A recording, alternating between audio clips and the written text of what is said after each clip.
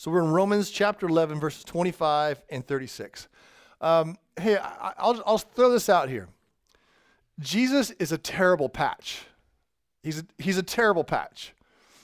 And for a lot of us, when we first encountered Jesus, he might have been an annoyance, a rock of stumbling, or a stone of offense, right? Sorry, stone of stumbling or a rock of offense. He might have been like, you hear about him, you're like, I don't want them. This Jesus gets in my way. He's that stone of stumbling, or he's the rock of offense, or that Jesus really insults the worth and merit of me, and therefore he was that rock of offense. But a lot of us, first time we came to Jesus, we were looking for a patch. Something was broken in our life. We were sad, we were hurt, we were lacking, and we needed a patch, we thought. And so we check out this Jesus guy and his message, and we're like, hey, I can say that prayer, or it sounds kind of doable, and I can get my Jesus patch, and my tire of life can be reinflated, and I can roll on. But the problem is, once you listen to Jesus more than just a little soundbite, you'll find that Jesus isn't a patch. Jesus is everything. So if you try to take the one who's everything and use him as a patch on your self-agenda, this will not work. It will agitate you. So you will find him to be a stone of stumbling, right? One of the things that he does in transforming us, my kids, when we're growing up, we use this language of when they're really young, two types of people, God lovers and self-lovers, right? And God transformed us from self-lovers into God lovers when we put our faith in Jesus Christ. When we move from being a self-lover and trying to patch our lives with Jesus to being a God lover, he becomes the center, and he moves us out of our life that needs patching into all of who he is and what he's doing. I mean, we are all of a sudden brought into something way, way bigger and way, way older and way, way more future than we tend to think. Our passage today, as has been, we're finishing off Romans 11 and 10 and 9 before that, and a little bit of 8 even. These 4 chapters in Romans have been God lifting us up into the big picture of what he's doing. And some things that he had previously not revealed. In scriptural language, New Testament, you're going to hit the word mystery. So every now and then it's kind of helpful just for your Bible interpretation knowledge that there's certain words you should be aware of. When the New Testament says mystery, we Americans tend to think, ooh, something hidden. When the New Testament says mystery, every time it's something hidden that has now been revealed.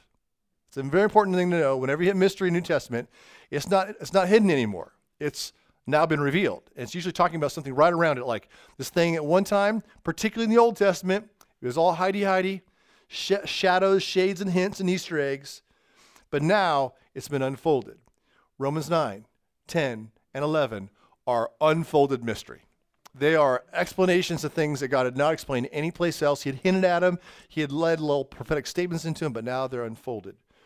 And so as we exit this section and we start to move into 12, and 12 is the shifting of gears in Romans of like, okay, now we're going to start talking about, well, what do you do with it, right? So Romans 12:1, boom, we're going to hit a big shift of us actually now with all the stuff that we learned from 1 through 11, now what do we do with it? It's very action-oriented. So we're bringing that to a close. The title of our sermon today is In Awe of the Depths of God. In Awe of the Depths of God. Our first piece, we've already read the text here, so I want to say our first piece today is this: God is now gathering from the nations, but will give Israel revival. So it's kind of continue on from last week where God was explaining some really in-depth details of how he did make this deal with these people called Israel. Actually, he made the people called Israel and made this deal with them and said, I'm going to work through you. And as history's gone along, those people have continued to take the good things that God has given them and have sank themselves with those things, right? Time and time again, God has given forgiveness and restoration, and they fall off again and again and again, fall off. And there's this history, and eventually at some point in time, God goes, okay, I am going to shift my focus from you because of your disobedience to the worldwide, all of the non-Jewish people around the world, of which is most of us South Americans and us Irish and us Icelandic Vikings and whatever you happen to be rolling. Okay, if you're not Jewish, it goes all the rest of us, right? And so that was part of God's plan. But it wasn't explained very thoroughly by God in the Old Testament. It was just kind of hinted. He said it's going to go out, it's going to go to the nations. But it really wasn't unfolded. It was truly a hidden mystery. New Testament, he goes, and here's how it all worked. And we're like, oh, it's amazing. The problem is we didn't grow up in the Old Testament, so we didn't have some of those hanging questions. We just came in at the end of the movie in some sense. We're saying, oh, what's so amazing about that? We don't have an appreciation for some of the things that have been slowly revealed by the Lord. So one of the great questions in 9, 10, and 11 is, well, has God's word failed? Because he says he's going to cut this deal with these people named the Jews, the land of Israel, and they've fallen away. Has his word failed? Or second question, verse 1 of chapter 11, has God rejected his people? So is his word powerless? Is it fickle? And number 2, if that's not the case, has he rejected the people? And he's going through a lot of work to demonstrate the case that that is not the case here. So look in verse 25. 25 is God is now gathering from the nations, that's all of us Gentile people, but will give Israel revival. Verse 25 says, lest you be wise in your own sight, I do not want you to be unaware of this mystery, brothers. A partial hardening has come upon Israel until the fullness of the Gentiles has come in. So this partial hardening, where God is still providing true believing remnant in Israel, is for a measured time until God has finished gathering in his children from among the Gentiles, from all of us Australians and North Americans, everything, this season, right? So he's in the season of gathering from the nations. But then he comes back and does this great work where he brings revival to Israel. Verse 26, and in this way all of Israel will be saved.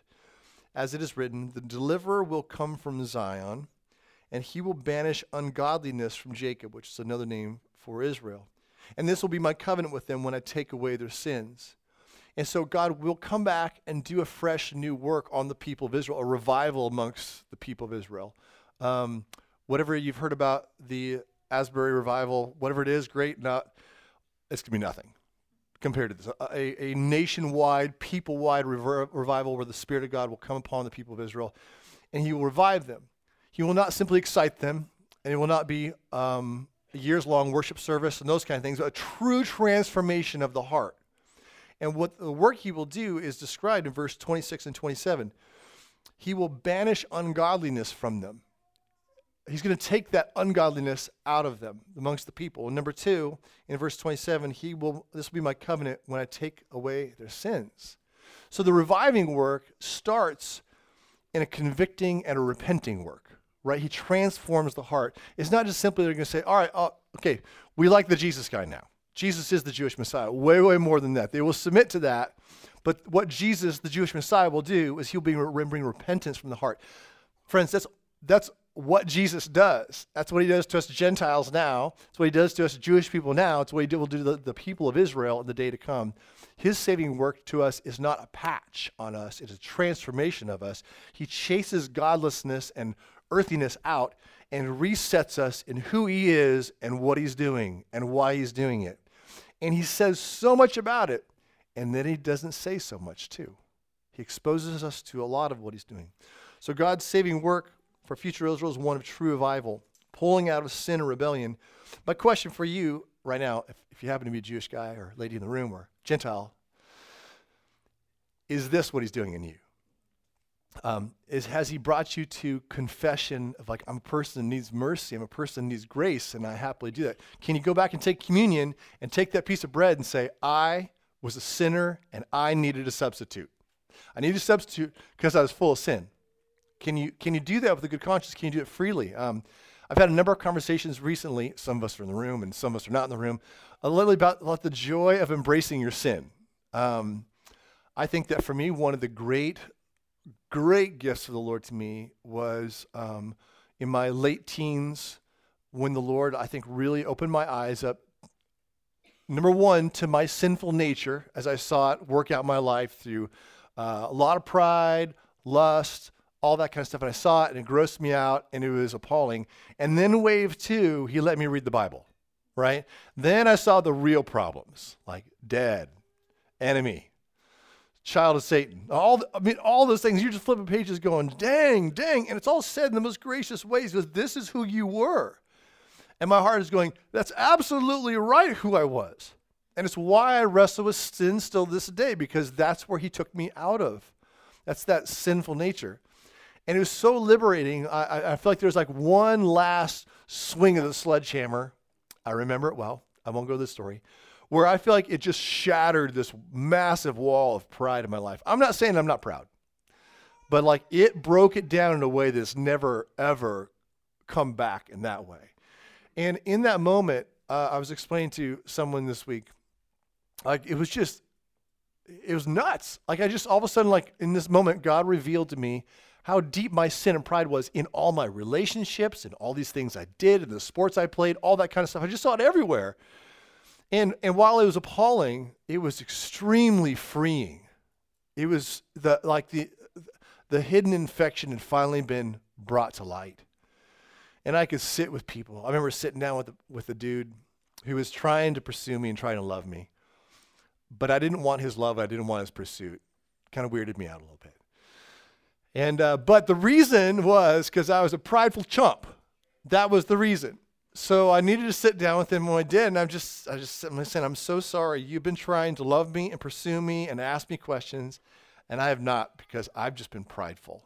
And the Lord has just like torpedoed me with that. It's just so liberating to see what God does. God will liberate you from the thing that most kills you, and the thing that most kills you is not inconvenience.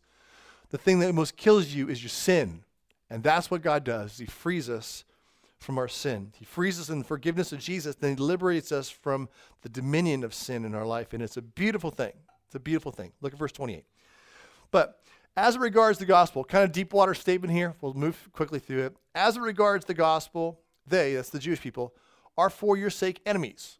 Catch this. They're being treated as enemies by God for your sake so that the gospel may go out to Gentiles. Remember, that's the argument. Hardening has come so that the gospel would push out of Israel to the nations, right? And so he says, as regards the gospel, they are for your sakes enemies, but as it regards election, they are beloved for the sake of their fathers. Or some of you guys have the patriarchs, great translation. So since God has proclaimed to the forefathers, who are those? That'd be Abraham, Isaac, Jacob, and a couple of those old guys way back there in the day. But as regards election, they are beloved for the sake of the forefathers, and God had proclaimed to them that the Jewish people were his chosen people, and that he will never go back on this. This is an eternal covenant, he says, I make. So this is why the question is out there over in Rome by all these Gentiles who've learned about this Jewish Messiah of like, wasn't there this promise that they're going to be his people, but it doesn't look like the people are following him. Is God not been good to his word, or is he booted his people? And he's going, no, no, no. This is an eternal covenant God has promised to the forefathers. Verse 29, why? For the gifts and calling of God are irrevocable. So I think it's really interesting in this is it starts off with, I don't want you to be wise in your own eyes. That's the first verse of verse 25. That's a problem with us because we are wise in our own eyes. Whenever God tells us something, we almost always come up with a new problem. When he gives us a gift, we usually gluttonize on it and do too much with it. So the people of Israel, when God says, hey, I'm going to accept you, I'm going to make you my nation, instead of them going, oh man, we are so amazed that you would make us your nation and amazing, they're like, yeah, we're all that. What should have stunned amazed them, right? And so when he says, I'll give you forgiveness, I'll make you righteous, they're like, oh yeah. And we do this in the church. I am righteous. No. Jesus is righteous and made you righteous. We always attach that. So we have communion in the back. We're always remembering that the righteousness you have comes from Jesus. But we always do this as humans. We take the good things and we have problems with them. And then we take even knowledge and have problems with them. So in 9, 10, and 11, there's all this language more thick than anywhere in the scriptures where it talks about God being in control of all things. This starts this great debate that we have in the church all the time about God's sovereignty and free will and all that kind of stuff, right? Well, you know why we have that? Because God opened the can on it. It's not incidental problems we run into. God has spoken about all of it. And then what we do instead of listening to what he says is we tend to rise up in our own opinions and get wise in our own eyes. And we tend to get in huffs about it versus listening to what he says and emphasizing the things that he is emphasizing for the reason he wants it emphasized for our benefit and our rest and our humbleness and our gratitude and our joy in our life and our confidence in him. We do weird things with it. And so he's opening it up and he says, hey, I've made these people my people, and I've now brought you into my people. But listen, I don't want you to get arrogant with this, because in the end, that last week, what they start to do? The grafted in branches, all of us Gentiles were like, branches were cut off so that I might be stuck in there. He says, no, that's just foolishness. That's foolishness. Remember, it's the root that supports you, not you that supports the root. If you have mercy, you are stunned if you get it. Mercy stuns and brings us to amazement. If you are one of God's elect, that stuns and brings you to amazement does not, when you believe it, bring you to arrogance. So arrogance is a problem. Whenever God shows us the inside and how great he is, we tend to get arrogant with it. Even to the point, we tend to tell him that he's wrong. So when God shows us of his massive nature and his thinking and his plan, we little people go, that's dumb. Doesn't make sense to me. So it's dumb. Like we're just so arrogant in our thinking towards the great God of heaven as he portrays things. So he says, hey, I don't want you to be arrogant in your own minds. And how do you become unarrogant? He goes, you look at my revealed mysteries. That's how you become unarrogant. Look, eyes back down in my text, boys and girls, right? Like listen to these great things that I'm pouring out. This is the solution to the arrogance of our hearts. We get informed as to what God's doing. Because remember, that's what God's doing. God is lifting you out of a life that needs a patch into something incredibly big. The plan and the purpose and the work of God across all of the universe and time and history. He's bringing you up into that is way, way bigger than your education, entertainment, and love plans for your 80 years.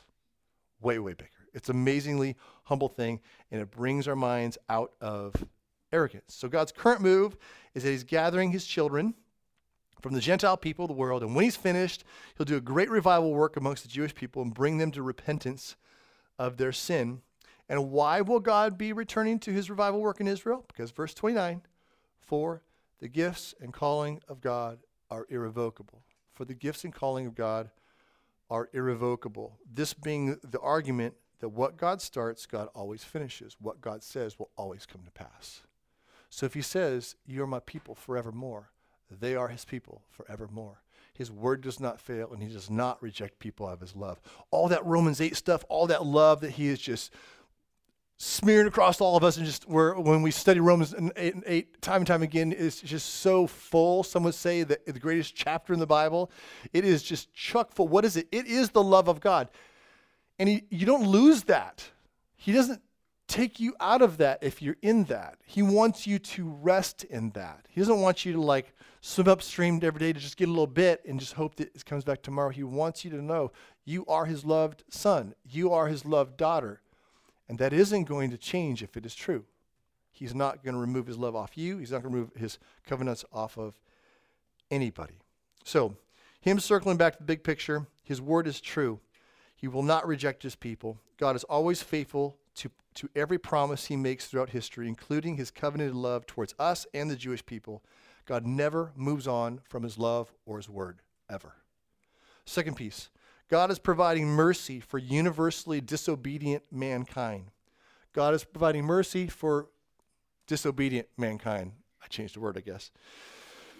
Verse 30 to 32, for just as you were at one time disobedient to God, and do I hear an amen from my brothers and sisters? Amen. Just as one time we were disobedient to God, but now have received mercy. How? Through their disobedience. In God's great plan, as they disobeyed, gospel spills out of Israel to all of us, so we get the mercy.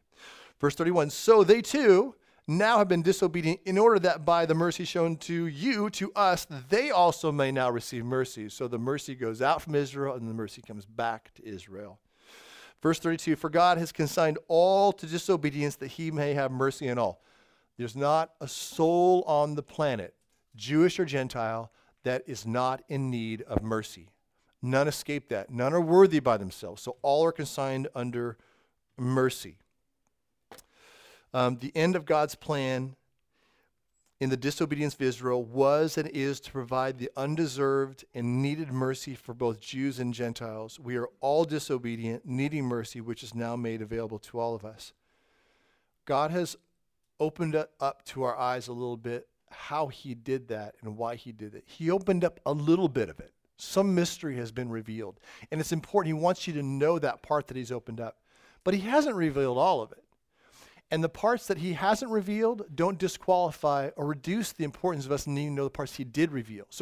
So Jesus, the one hanging on the cross who rises from the dead, you know what he wants you to know today? He wants you to know how this all works together in his heart. He's going to help you with it. It's going to humble you. But don't take what is given to you to humble you and cause you to be arrogant and rise up and go, well, that doesn't make sense. Don't be a small little person in the corner with the almighty God exposing his heart and go, Instead of thank you, let me think about that. You mean all that mercy to me? You mean that my mercy is that costly? Instead of like responding as we should to these things, to say, that doesn't make sense. That sounds like a bad plan. You should hire me as your counselor. Like, don't be a wee little person in front of a massive, overwhelming God. It's a foolish thing. It's just doing what these people have done time and time and time again through this text, right? Relying on their own works, getting confident in God, giving cocky in God's grace, those kind of things. So don't be a wee little person in front of a massive, massive God. And then Paul brings chapters 8, 9, 10, 11 to a close in the statement of praise and amazement. Look at verse 33. By the way, you should memorize this. Just get it in there. It's not that hard. Oh, the depth of the riches and wisdom and knowledge of God. I know NIV people, it says a little bit different there, but love me. Oh, the depth of the riches and wisdom and knowledge of God. How unsearchable are his judgments and how inscrutable are his ways. So this is where God says, looky. And he goes, and then I'm not going to show you any further. Like, I've taken you on a journey that is way above your pay grade into amazing things, but you should tell from the journey I've taken on you that you can't journey in my mind on your own. It says here, in other words, and for 4 chapters now, God has taken us on this amazing journey of the caves and mountains of God's riches and wisdom and knowledge, and it has been way too big for us to fully grasp. I mean, we can barely grasp the things that he's shown us, much less the things that are outside of the light in the tunnel. So they're way too big for us to fully grasp and way beyond our ability to perform those things. So his judgments, so his plans, his declarations of justice, they are not able to be searched out by us. That's what the careful observer will notice the word unsearchable means. You cannot search it out. You can't master it. You can't master it. He has revealed parts, many parts of his judgment to us out of love and help to us, but we don't know it all, can't know it all. His judgments are too high for us. We cannot come close to searching them out. And then it talks about his ways. His power and actions, they are inscrutable, or NIV says beyond tracing out. Literally, the word here means following footsteps. You can't walk in the footsteps of God in these paths. Like, so God has showed you his mind, and you can't plummet God's mind. And then he shows you his ways, what he's doing.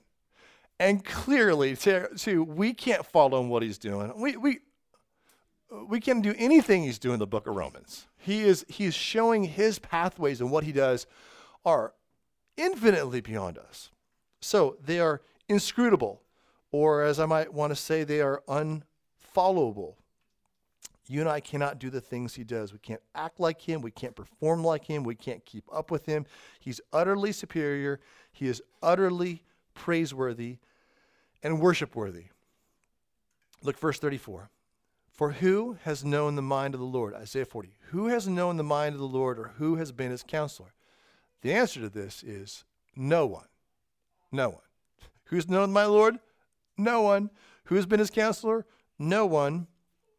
He is supreme in wisdom and knowledge, completely without parallel in all of humanity or the angelic realm. No one knows the mind of the Lord. No one has been his counselor. Verse 35. Or who has given a gift to him, Job 41, who's given a gift to him that it might be repaid? So who's borrowed God something that God goes, well, I owe that back to her? Answer is nobody. He's the giver and lacks nothing. You know, where this kind of hits us sometimes is, sometimes we're like, man, I gave him a lot of money. I gave him a lot of time. I gave him my beautiful voice, my face. I gave him my body. I gave him my life. It's his gift. You're not giving him something. You're not giving him something that he owes back to you. He is the giver and lacks nothing. No one has anything that wasn't given to them by God in the first place, and God never lacks or never owes anything to anyone. He may promise us things. He promises things, and he promises us astounding things in the gospel. Astounding things. He'll take you home when you die. He'll be with you now. You ladies, you guys learned a lot of things this weekend, like about the promises of the life to come, where you give up your life now, you surrender your life now for a life that is eternal and a life that is rich and deep and powerful and beyond comprehension to understand the glories revealed in you. Amazing promises. And in that sense, he will answer those promises. You could say he owes us answers, and because those are obligations to his own promises. But never, never is God in need of anything. He's not in need of our praise. He's not in need of your money. He's not in need of my merit or our mouths. It is absolutely right and absolutely necessary for us to dedicate our praise, our money, our mouths, and our service to him. But he doesn't need it. He doesn't need a house made with hands. He doesn't need these things. He's quite sufficient, always has been. He wasn't sitting there in his Trinitarian unity in times past, lonely, bored, and go, man, what should we do today? Let's make earth. Or I need someone to adore me. Guys, I need someone to adore me. Like, that's not the heart of God as expressed in the Scripture. The Trinitarian God was infinite in satisfaction, infinite in delight within themselves, himself. And they, out of generosity, made us. Out of generosity, made this world. To share the glory of God, that others of us might be able to participate and be part of it. That's who God is. He's never needed a thing. No one has given him anything that needs to be paid back. And it ends in verse 36. And this is this pinnacle point. I really want you to truly think about this. This is just a, you need this verse. I need this verse. For from him and through him and to him are all things. Incredibly simple, incredibly global. To him be the glory forever. Number one, why the worship to God? He is source, he is means, he is end of all things. He is source, he is means, and he is end of all things. First one, all things are from God. God, the source of all things in your life and heart and universe, he is that source, and he is the rightful recipient of credit and honor for all of that. He is the source, and he deserves all credit and honor for it. My question for you, store this one up in your heart, just a moment of reflection. Does your heart and mouth admire him as source? Does your heart and mouth admire him as source? And do you believe, truly believe, that all things are from him? Does that reflect in your heart and mouth? Number two, all things in life are through God. He has not retreated or released anything from his power or plan. Not a thing. So my question for you in the second one is this: do you rest in and praise him for his sovereignty and him being the provider of all physical and spiritual benefits? Like, is that an active part of you? Do you know that all physical and spiritual benefits come from him, that he has a plan and power and doesn't release any of it? Is that woven into your heart so that you can rest in him and not fight against the incoming plan? Number three, all things are to him. The glory and pleasure of God is the point of everything. The glory and pleasure of God is the point of everything. Everything is to him. So this third question I have for you, is the glory and the pleasure of God the unobstructed and openly proclaimed end of your life and every part of it? Oh, it's a long sentence. I'll say it again. Is the glory and pleasure of God the unobstructed and openly proclaimed end of your life and every part of it? Do you even know how to connect every part of your life to the glory of God? That's not a mocking question. It's a real question. Do you know how to continue every part of your life to the glory of God? Your crafting habits, your relationships, your job, your entertainment, your dreams for your life, all these things. Do you know how to connect every single thing to the glory of God? Because the glory of God is the center part and the end of your life. It's the goal to which your life was created. Who could even conceive of being any of these three things? Not us, only God. So the gospel, the good news is about God. It's all about God. We came from him, we are redeemed and sustained through him, and we're going to him. He is the rightful recipient of all of our praise and glory. He is the generous architect of existence. He is the almighty creator, righteous and perfect judge, savior and father, the treasure and rightful center of the affection and praise of all of heaven and earth. To him be the glory forever and ever. Amen. What will the gospel do to your heart? Will it humble you or cause you to squawk like a little person in a corner against an almighty God? Will it breathe over you all that grace and all that goodness and all that like incomparable power and authority and perfection? And will you say at the end of this, like, to him be the glory forever and ever. All things are from him. All things are through him. All things are to him. Or will you change and take a different route that will end poorly for you? Father, we ask you that you would help us by your Spirit. I pray for the help of your Spirit to stir in us, Father, so you would revive us, maybe save us this morning in the first place. But revive us, Lord, so that the greatness of you stirs our hearts to say, oh, the depths of the riches and of the wisdom and the power of God. How your judgments are beyond searching and your ways beyond traversing. For all things are from you and through you and to you. To you be the glory forever and ever. And all God's people said, amen.